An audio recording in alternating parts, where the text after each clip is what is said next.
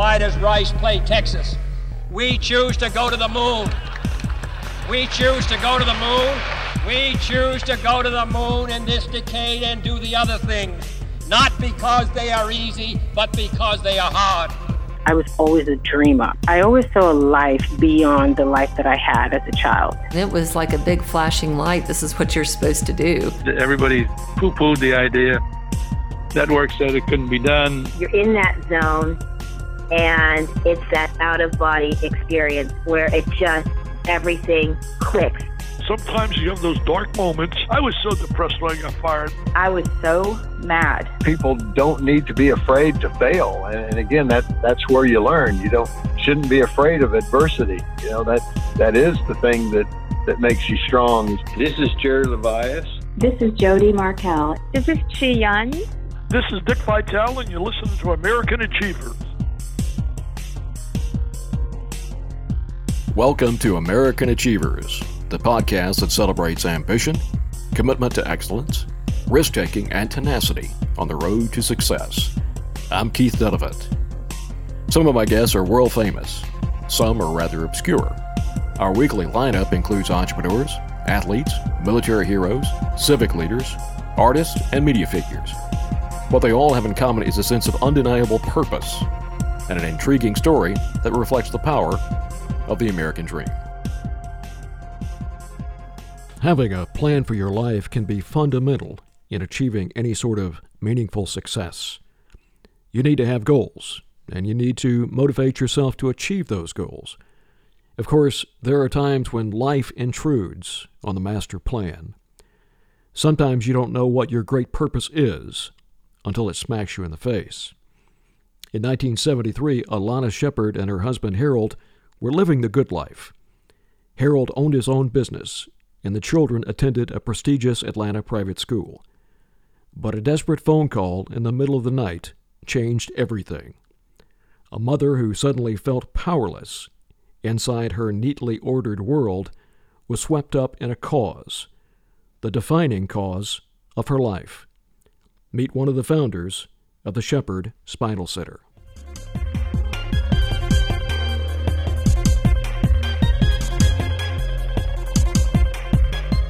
Alana, welcome to the program. Hope you're doing well this morning.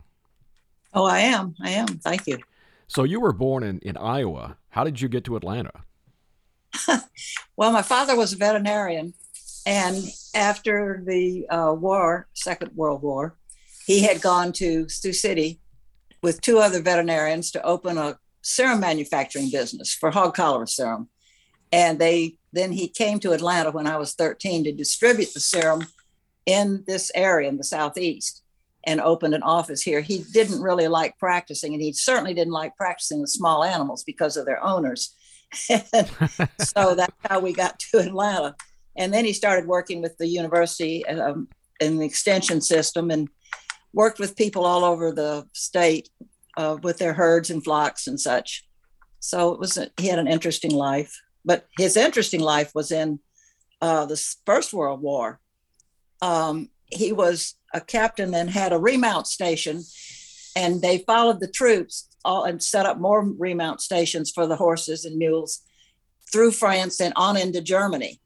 And at one time, this is kind of interesting and kind of an unknown fact, they had the horses would get caught up in the barbed wire and had to be destroyed, or they'd break a leg or something like that. At the start of the war, or during it, something like 700,000 horses went into the war. At the end, there were only 60,000 left. Mm-hmm. So you can see what was happening. And so he had about 200 or 300 guys that were burying these horses after they had to be destroyed or had died. And the Germans were starving when they got into Germany. And they had put lime on the horses. Well, the Germans were digging them up and washing the lime off and eating them. And there's a picture in a book that one of his comrades did, a little history privately published. And there's a picture of the Germans down in the valley digging up these horses to eat. So my father finally quit putting lime on it and just gave them the horses, and let them butcher them so that they wouldn't starve. It was interesting. Wow. You don't think about that. And they did have mechanized equipment, but there was a lot of horse-drawn stuff in the First World War. Unbelievable. Was your father haunted at all by his experience in the war? No, I don't think so. No, didn't seem to be anyway. And what are your memories of growing up? During the war, World War II years. There are so many people who just don't have an appreciation for. Oh, I know it. I well remember we were having Sunday dinner when Pearl Harbor happened, and everybody jumped up from the table and ran over to the radio to hear it, and everybody was just in shock. We had guests, or some people were visiting us for dinner that day, and I vividly remember that. And then, of course, it was 1943 that we moved to Atlanta, and the war was still going on. So I had a cousin who was killed. He was in a bomber going over from England, bombing Germany, and his plane went down. They saw his parachute open, but no word was ever made of his death. Nobody knew what happened. So that, we weren't close. He lived in Texas, but he had visited us several times just before he was deployed overseas. So I well remember him. And then my father was on alert as a reservist, to go back into the war. Well, there weren't that many horses in the Second World War, so he didn't have to do that. So growing up in the war years in Atlanta, what's your defining memory of that time? Because it was scary, and yet you were pulling out of the Depression, and there was the sense that the whole country was together in this, which is a feeling that a lot of people really couldn't appreciate today. Yeah, I seem to remember rationing of sugar and things like that, and shoes and gasoline too, of course. And I did have access to a car. I mean, I didn't have my own, but I could drive family cars. And I know we only had so much gas, so we didn't just drive recklessly around town, which was probably a good thing. I went to North Avenue Presbyterian School, which became Westminster, and all girls school. And of course, there were boys from Boys High who would come by every afternoon in their cars, and the principal, Miss Askew, would shoo them off campus. They had to wait down on the street. All that. A few of them went off, joined the services early. And I did know girls a couple of years older than I who dated sailors and that sort of thing. I remember going out to what now is PDK Airport and to the Naval Air Station, because they would ask high school seniors or girls in the summertime and back from college to come and go to the parties out there and dance with whoever was there. It was a very safe environment, and you didn't go home with anybody except your parents who brought you out there and picked you up later. Maybe you had your own car or rode with another girl, but that's the only memory I have of particular contact. Of course, there were servicemen on leave, and we knew so many people whose sons and brothers were in the war. I had one friend whose brother was killed at Omaha Beach. And later we went back several years, well, maybe 20 years ago, 15 years ago. Harold and I went to Omaha Beach and through that area and tried to find his name, because there's an office there with all the names, and his name was not there. Other than that, we knew people who had a family member killed, certainly. But life kind of went on, and there was the war effort, and you certainly knew that it was going on. I also remember very vividly being in the backyard. I was raising rabbits, and my grandmother, who lived with us, came out, and she said, "President Roosevelt has just died." And I said, "Oh, no, he hasn't." He was the only president I had really ever known of. Yeah, I was born in 1930. And so he was my president all of my life to that point. And I just tried to stand her down and say I didn't believe it. He wasn't dead. Well, of course he was. And I well remember all the publicity over his body coming back through Atlanta on the train, and the musician that played the music for him. It was an interesting time, of course. And then, of course, you go right from that tragedy, that shock, that sadness, to the jubilation of VE Day, and then eventually VJ Day. And what are your memories of that? I really don't have any in particular. I went on to Stevens College, and of course that was after I graduated at 16. So I was pretty young to be going off to school, and I didn't even go look at colleges. My family just said, "Oh, you're going to Stevens." I said, "Fine." And I loved it, and I did go, and was very involved in student government and that sort of thing there. But life kind of went on in a normal way here in Atlanta. And you grew up at a time when there were very strict definitions for men and women in terms of what they pursued in life. What did you dream about as a young girl? I remember thinking, it was so silly, but I remember thinking I would give the first joint of my little finger if I knew who I was going to marry. But of course I couldn't have known. That was ridiculous.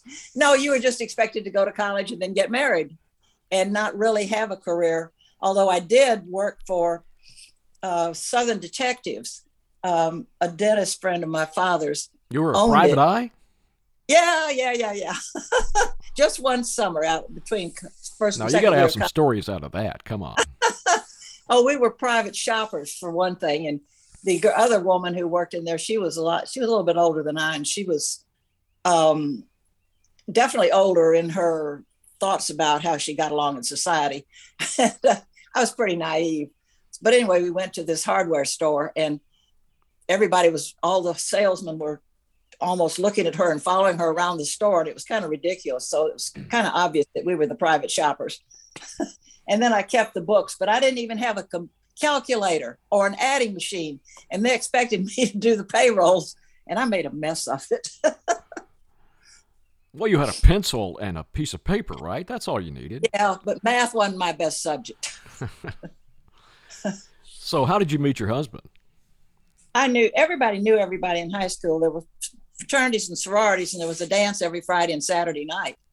And so you knew people from all the different schools. And my brother went to Marist. I knew people there, and he went to Darlington and then Du Bois High. And he was just one of the people I knew. I didn't think anything about it, and we really didn't start dating till about the time I finished college. And tell me about him. He was a road contractor and worked long hours to get it going. His father had gone broke with the dam down in Columbus that the Corps of Engineers was building, and there was an underground river that no one knew about. And it took out all the equipment and all the job, and they went broke. And it took some years for Congress to pay the damages because of the undetected river. So with nothing, the two younger brothers of 6 children had to go to work paving roads with broken down equipment. It wasn't much fun. So we popped around from several jobs in North Carolina. And then they had a lot of overseas work for the Bank of America. They built Wheelers Field in Tripoli. And about the time I had twins, we were supposed to go to Wheelers Field to build that air base. And I said, I'm not taking 2 babies to Tripoli. And so an older brother went back and forth some, but he didn't really stay over there. But then they made a big success of their paving and bridge building and all that sort of thing. And you're at home. And they also built blimp bases in South America. So that's the interesting connection. When James got hurt, Harold's older brother had a great friend there they'd been friends. I don't know exactly how, but he was a very influential and very wealthy person. So that turned out to be very fortunate for us later. So you're minding your own business, raising your family, and James, your son, is on a trip surfing, right? What happened? No, he graduated from college, and he and another friend backpacked through Africa, which you can't do, but he did.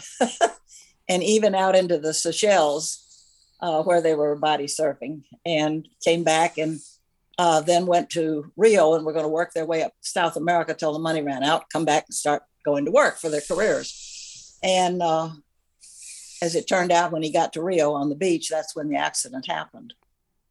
So his trip got cut short, but he'd had a wonderful trip before that. And what happened to him exactly?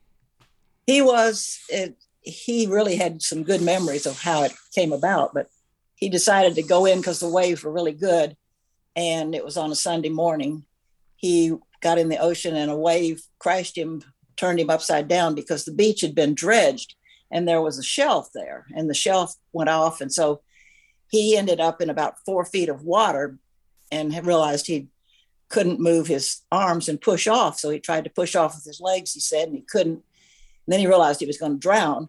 And so he just had to suck in the water and threw up a couple of times. And he said that was it. It was very peaceful. Well, he quickly washed up on the beach and the lifesavers walked over and looked at him and turned around and walked off. They figured he's already blue and they figured he's dead. Happens all the time on their beaches and they don't really care. They figure there's nothing to do if you've done that to yourself.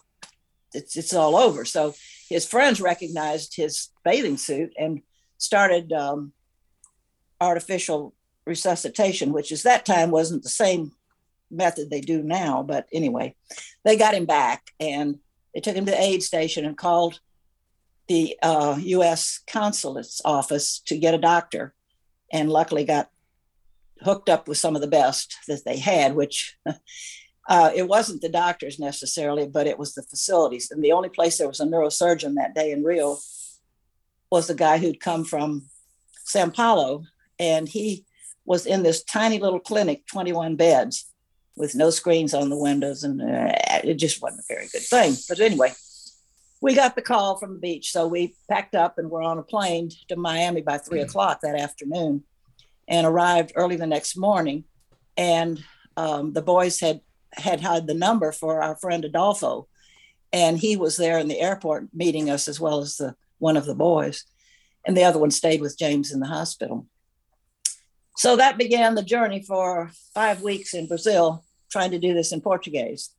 And he was on a ventilator. They put a camera down because he was bleeding so much from stress ulcers, and there were 17 stress ulcers. So he ended up having 22 units of blood, and the blood supply there is not the very best. So he got hepatitis, and it was just one complication after another. And at that time, there were no air ambulances. Delta would not take somebody on a ventilator. And so with Herman Talmadge, we arranged to pay for the medevac team out of New Jersey to come for him. And it was our flight.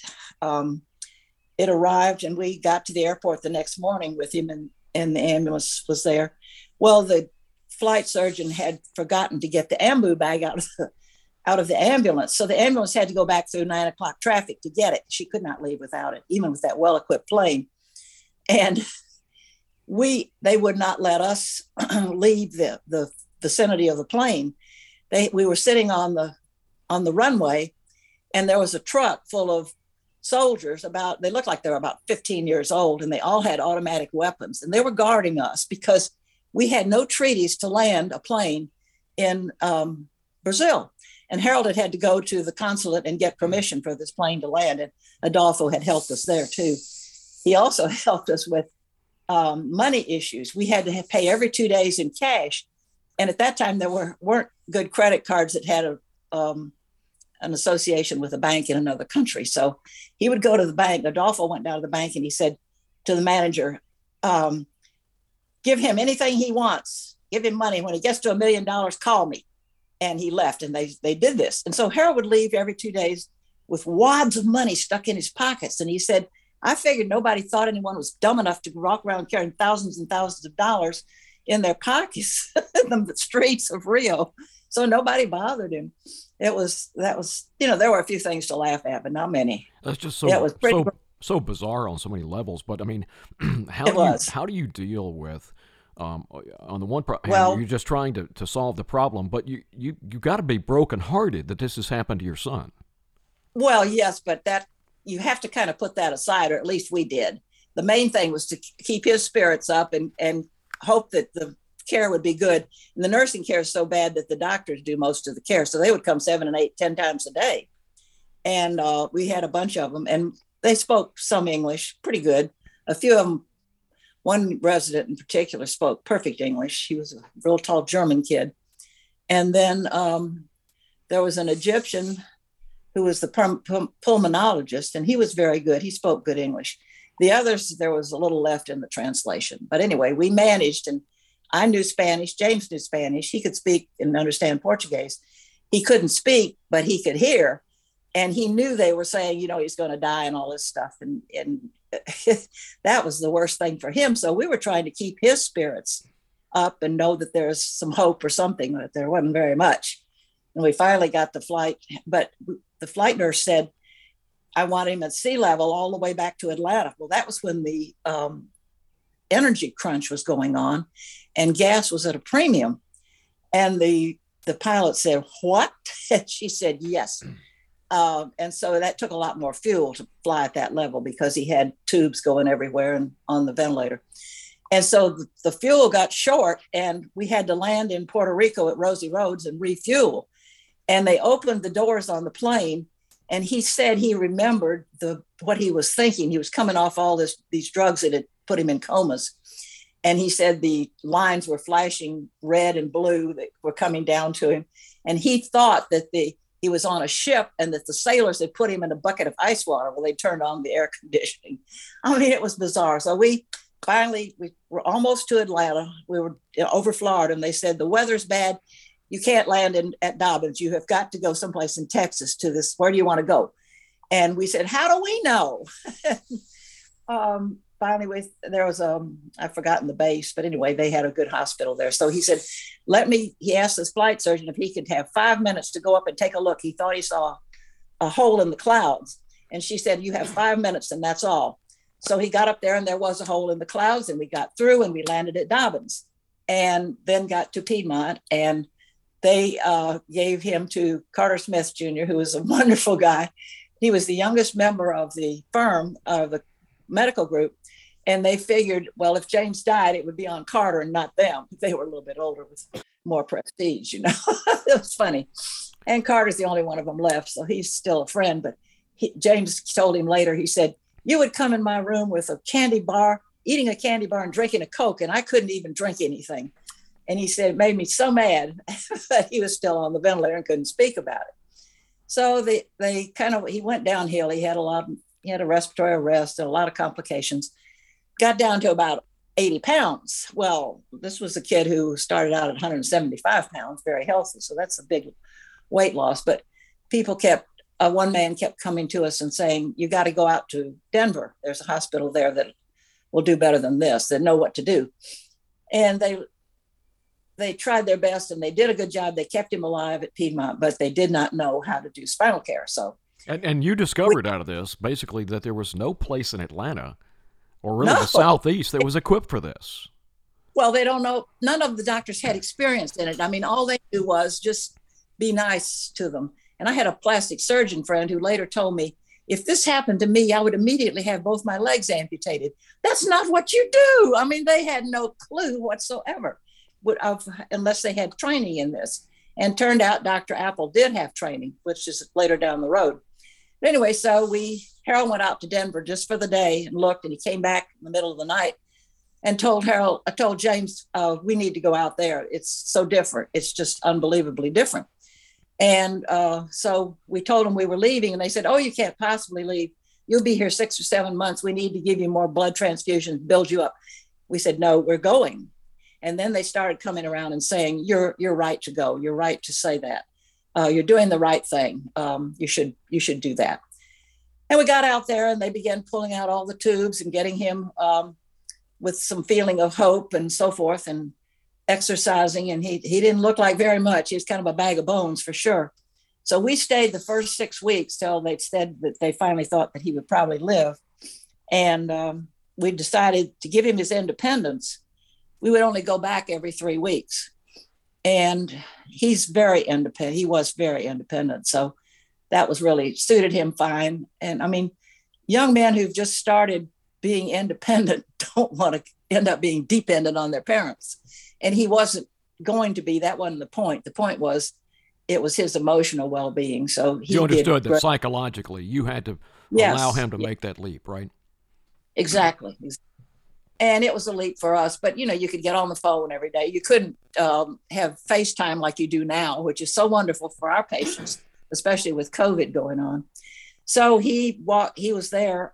He was at Piedmont 3 months, and he was out there 5 months. He walked out with a leg brace and a crutch. He was an incomplete injury, and he got back function and sensation. He was really a hemiplegic, paralyzed on one side, but with the long leg brace, he could get around. Now, how did it?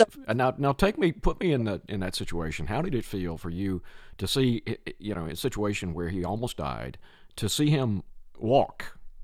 Well, we were pleased. I mean, we were thrilled, when he could even stand. That was a great effort. And we see that today with our patients who are in incomplete injury, or even if they're not, the progress they make and the realization they can live a life with meaning is the whole point. And to know that the steps that you took not only saved his life, but allowed him to get to that, because you were just, you're just two people, parents, without any medical experience, who are just trying to deal with the situation. And, that's right. And you literally did what you could to save his life and to get him back to that. So there must have been some significant satisfaction that came at that point. Well, there was, of course. And we've got a wonderful picture of him walking out. But we see our patients today take pictures of them walking out, or even leaving in their wheelchair, or even driving themselves out. I mean, it's just everybody's so glad to have gotten back the independence that they're going to get, and maybe they're going to get stronger, maybe not. But I don't know, you just rise to the occasion, and we just put our own feelings aside, I guess. And one of my brothers-in-law came down to Rio and brought a whole bunch of pills. I don't even know what they were. And I don't even take aspirin. So I said, you can just take these back. We're not taking these. And we didn't ever take anything. And I guess we were clear-eyed and clear-minded, and my husband was very determined, and he was used to being in charge. And I'm sure he was not the easiest parent, but it did fine. You're listening to American Achievers. Stay tuned for more conversation.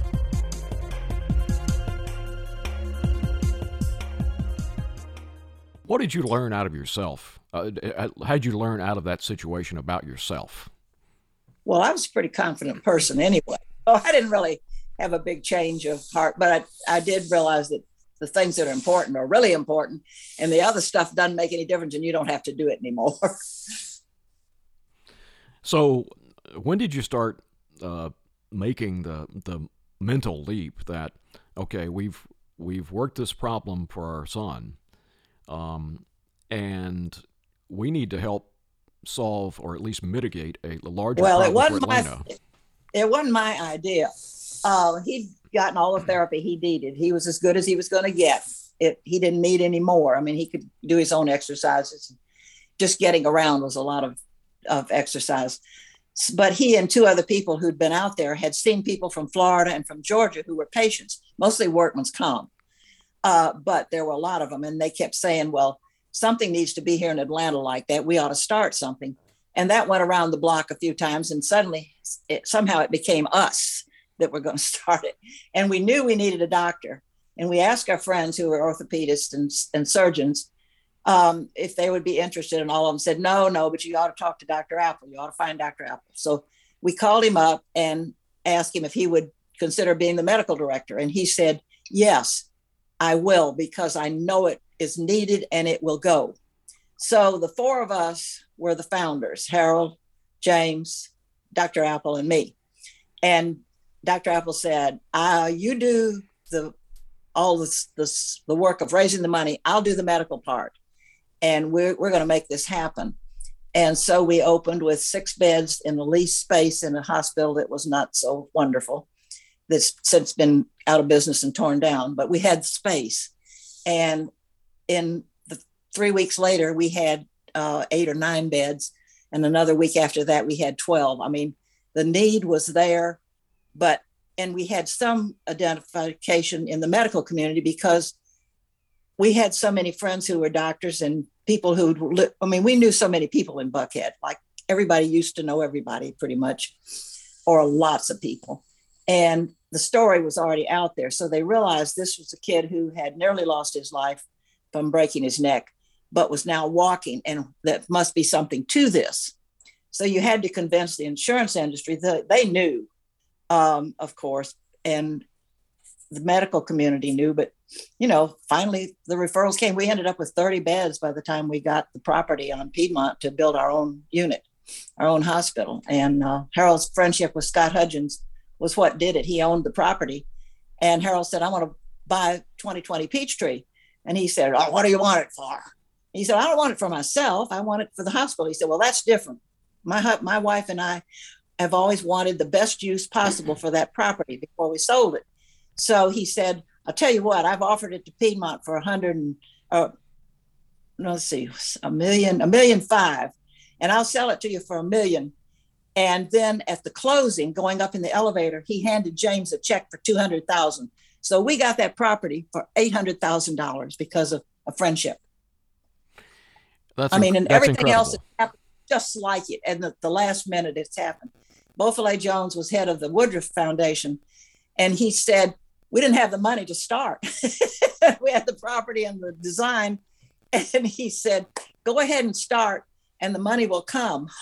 Well, we didn't know whether he was going to, I guess we thought he would start giving us more money, which he didn't, but they have given us money, of course. But the money did start to come in. People realized that this was the great way. And a lot of people were volunteering there, or they had known somebody who'd been paralyzed and hadn't had such a good go of it before we had opened. And you were out selling this to the community, to people who had money. And how did you do that? Well, Harold leaned on everybody in the construction industry, and all the road contractors came in with, great big money. They believed him, and they were all friends, and that worked. And then we knew people who had a lot more than we did, because you just do when you grow up in a community. Not everybody has the same amount of money, and you certainly know people who have great resources. And we had a friend across the street, Virginia Crawford of Crawford and Company, and we were good friends and good neighbors. And she was very, very supportive. I mean, people stepped up, and we got it done. We couldn't believe it either. When you started seeing these young people, particularly, who would have issues that they would who would need treatment, and they would go from an impossible situation like your son to walking again, how did that affect you?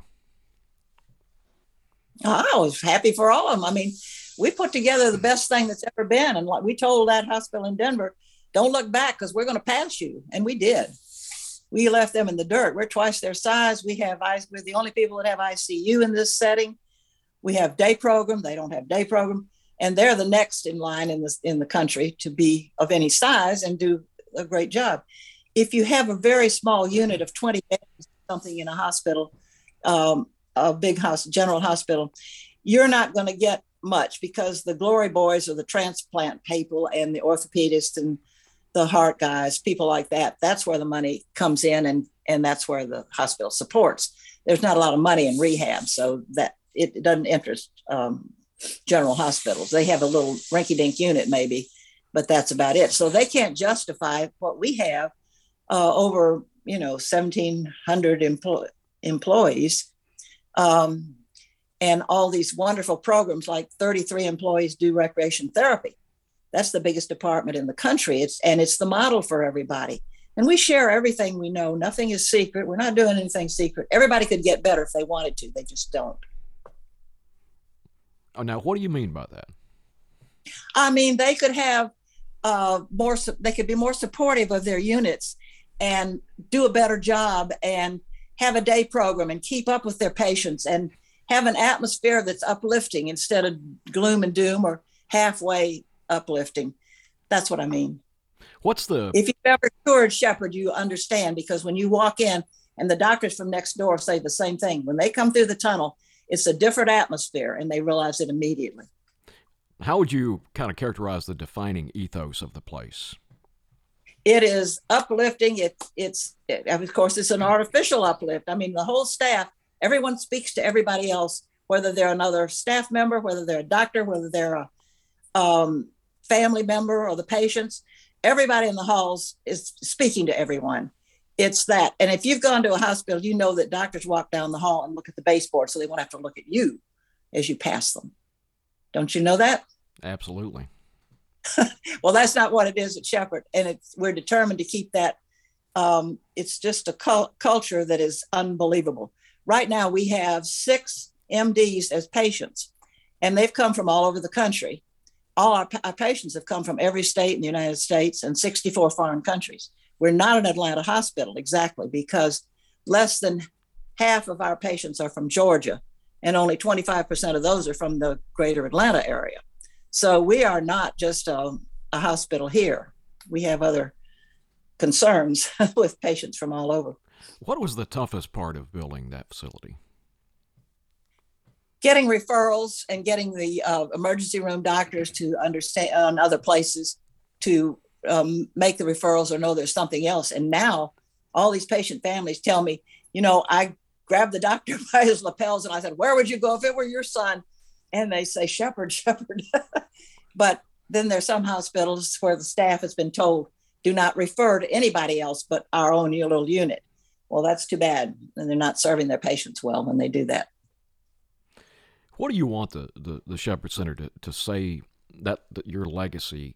What do you want that to say about you and your husband and your son? Oh, I don't care about the legacy. Our name's on the building. That's plenty. But the staff knows that I'm going to come back and haunt them if they don't continue don't continue the way it is. Well, let me ask you. You could have retired from this cause a long time ago, but you're still very involved. I don't get paid. I don't get paid. I know, but you're still very involved. So why are you? Why do you keep pushing? Hardly anybody has the opportunity to do what I've had the opportunity to do. You just don't get a chance to do something like this in every life. And I love doing it. I know that I'm making a difference, and I'm going to keep on.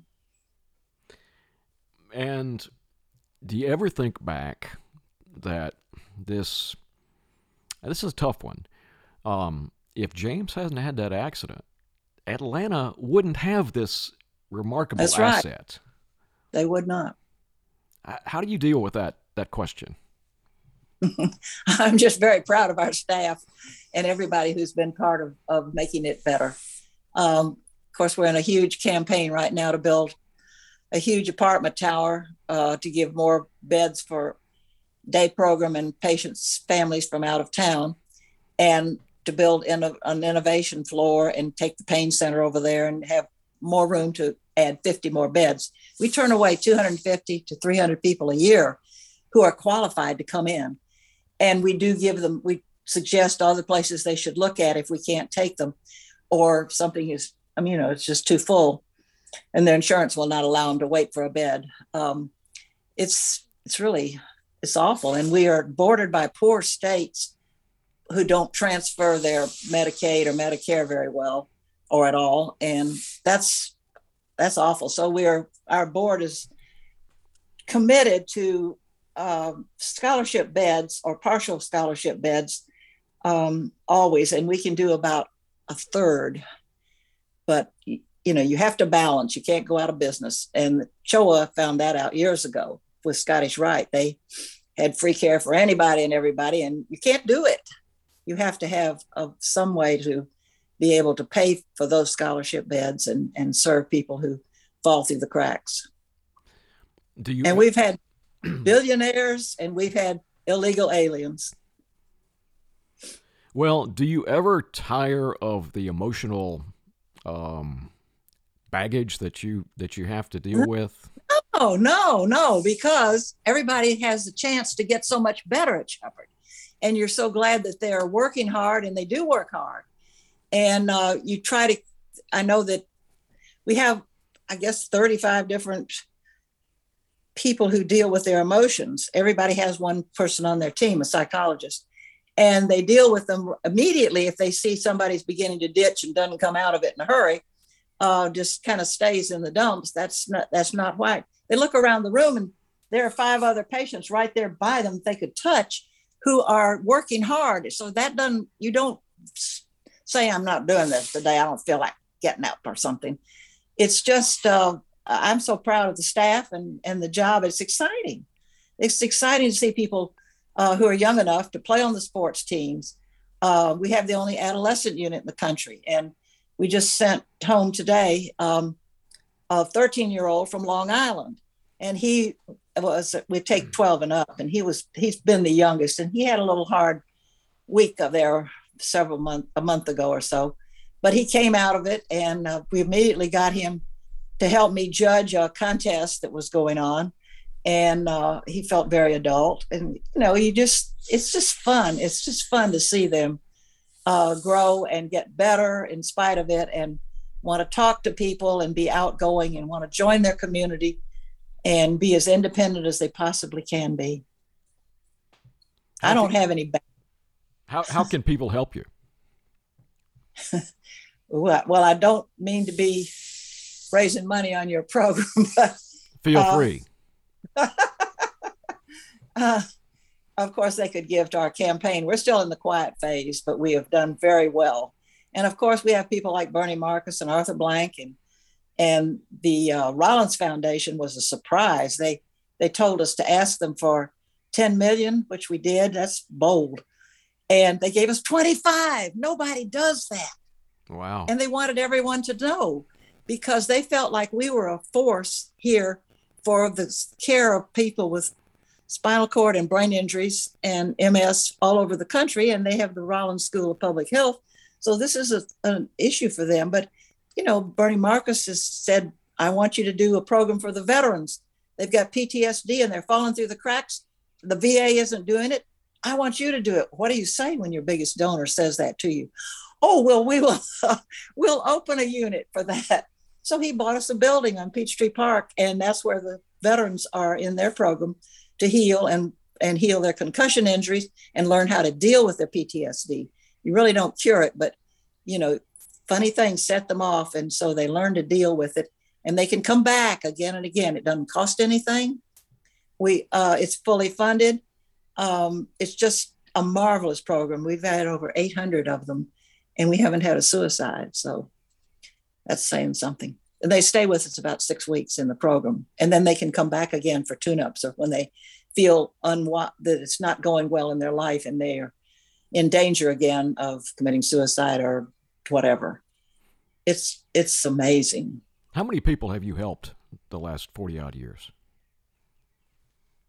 Oh my gosh. We don't really know, because the first 7 years that other hospital had our records, and they didn't really care much about releasing them. So we estimate those numbers, but probably 40 some thousand spinal cord injuries and a lot of brain injuries, and practically the same number. And then we have over 4,000 MS patients under treatment. They're mostly outpatients, hardly ever in the hospital. And we have so much research going on. We're committed to that also. But the research for MS, we have had lots of drug trials, and they've all been called off early because they were working. And the FDA said, we'll suspend this trial. It needs to be given to these patients now. So those things are getting so much better. Oh my gosh, it's dramatic. And then our pain center sees people in the community besides just our patients and our share clients. So it's so busy and it's so exciting, and it's a happy place. People who come for a tour will say, I really didn't think I wanted to come. I don't think I can stand it. They get over there and they say, but everybody's smiling. And they are. I mean, they've got friendships. This little boy that left today had his graduation yesterday from the day program, and his family said, we've got names of everybody. We still know all of our friends that we're going to keep in touch with. And they're all older than he is, but he still will probably keep in touch for a long time. Because what you're really selling is hope, right? Yes. Hope, and the fact that you can be part of your own community. And we return 96% to their own community. Nationally, only 75% return to their community. They go to nursing homes and SNFs and places like that. And so we're proud of our track record. Well, all those years ago, you were just minding your business as a mom, and this cause changed your life. How did it change you? I don't know that it changed me. You'd have to ask my friends if I changed. I don't think I changed. I enjoy my friends. I have a lot of younger friends, of course, now, or I wouldn't have many friends at all. But I don't know that I've changed. I'm very big. One thing that's so stupid, it's unbelievable, but I used to keep the neatest house you've ever heard of.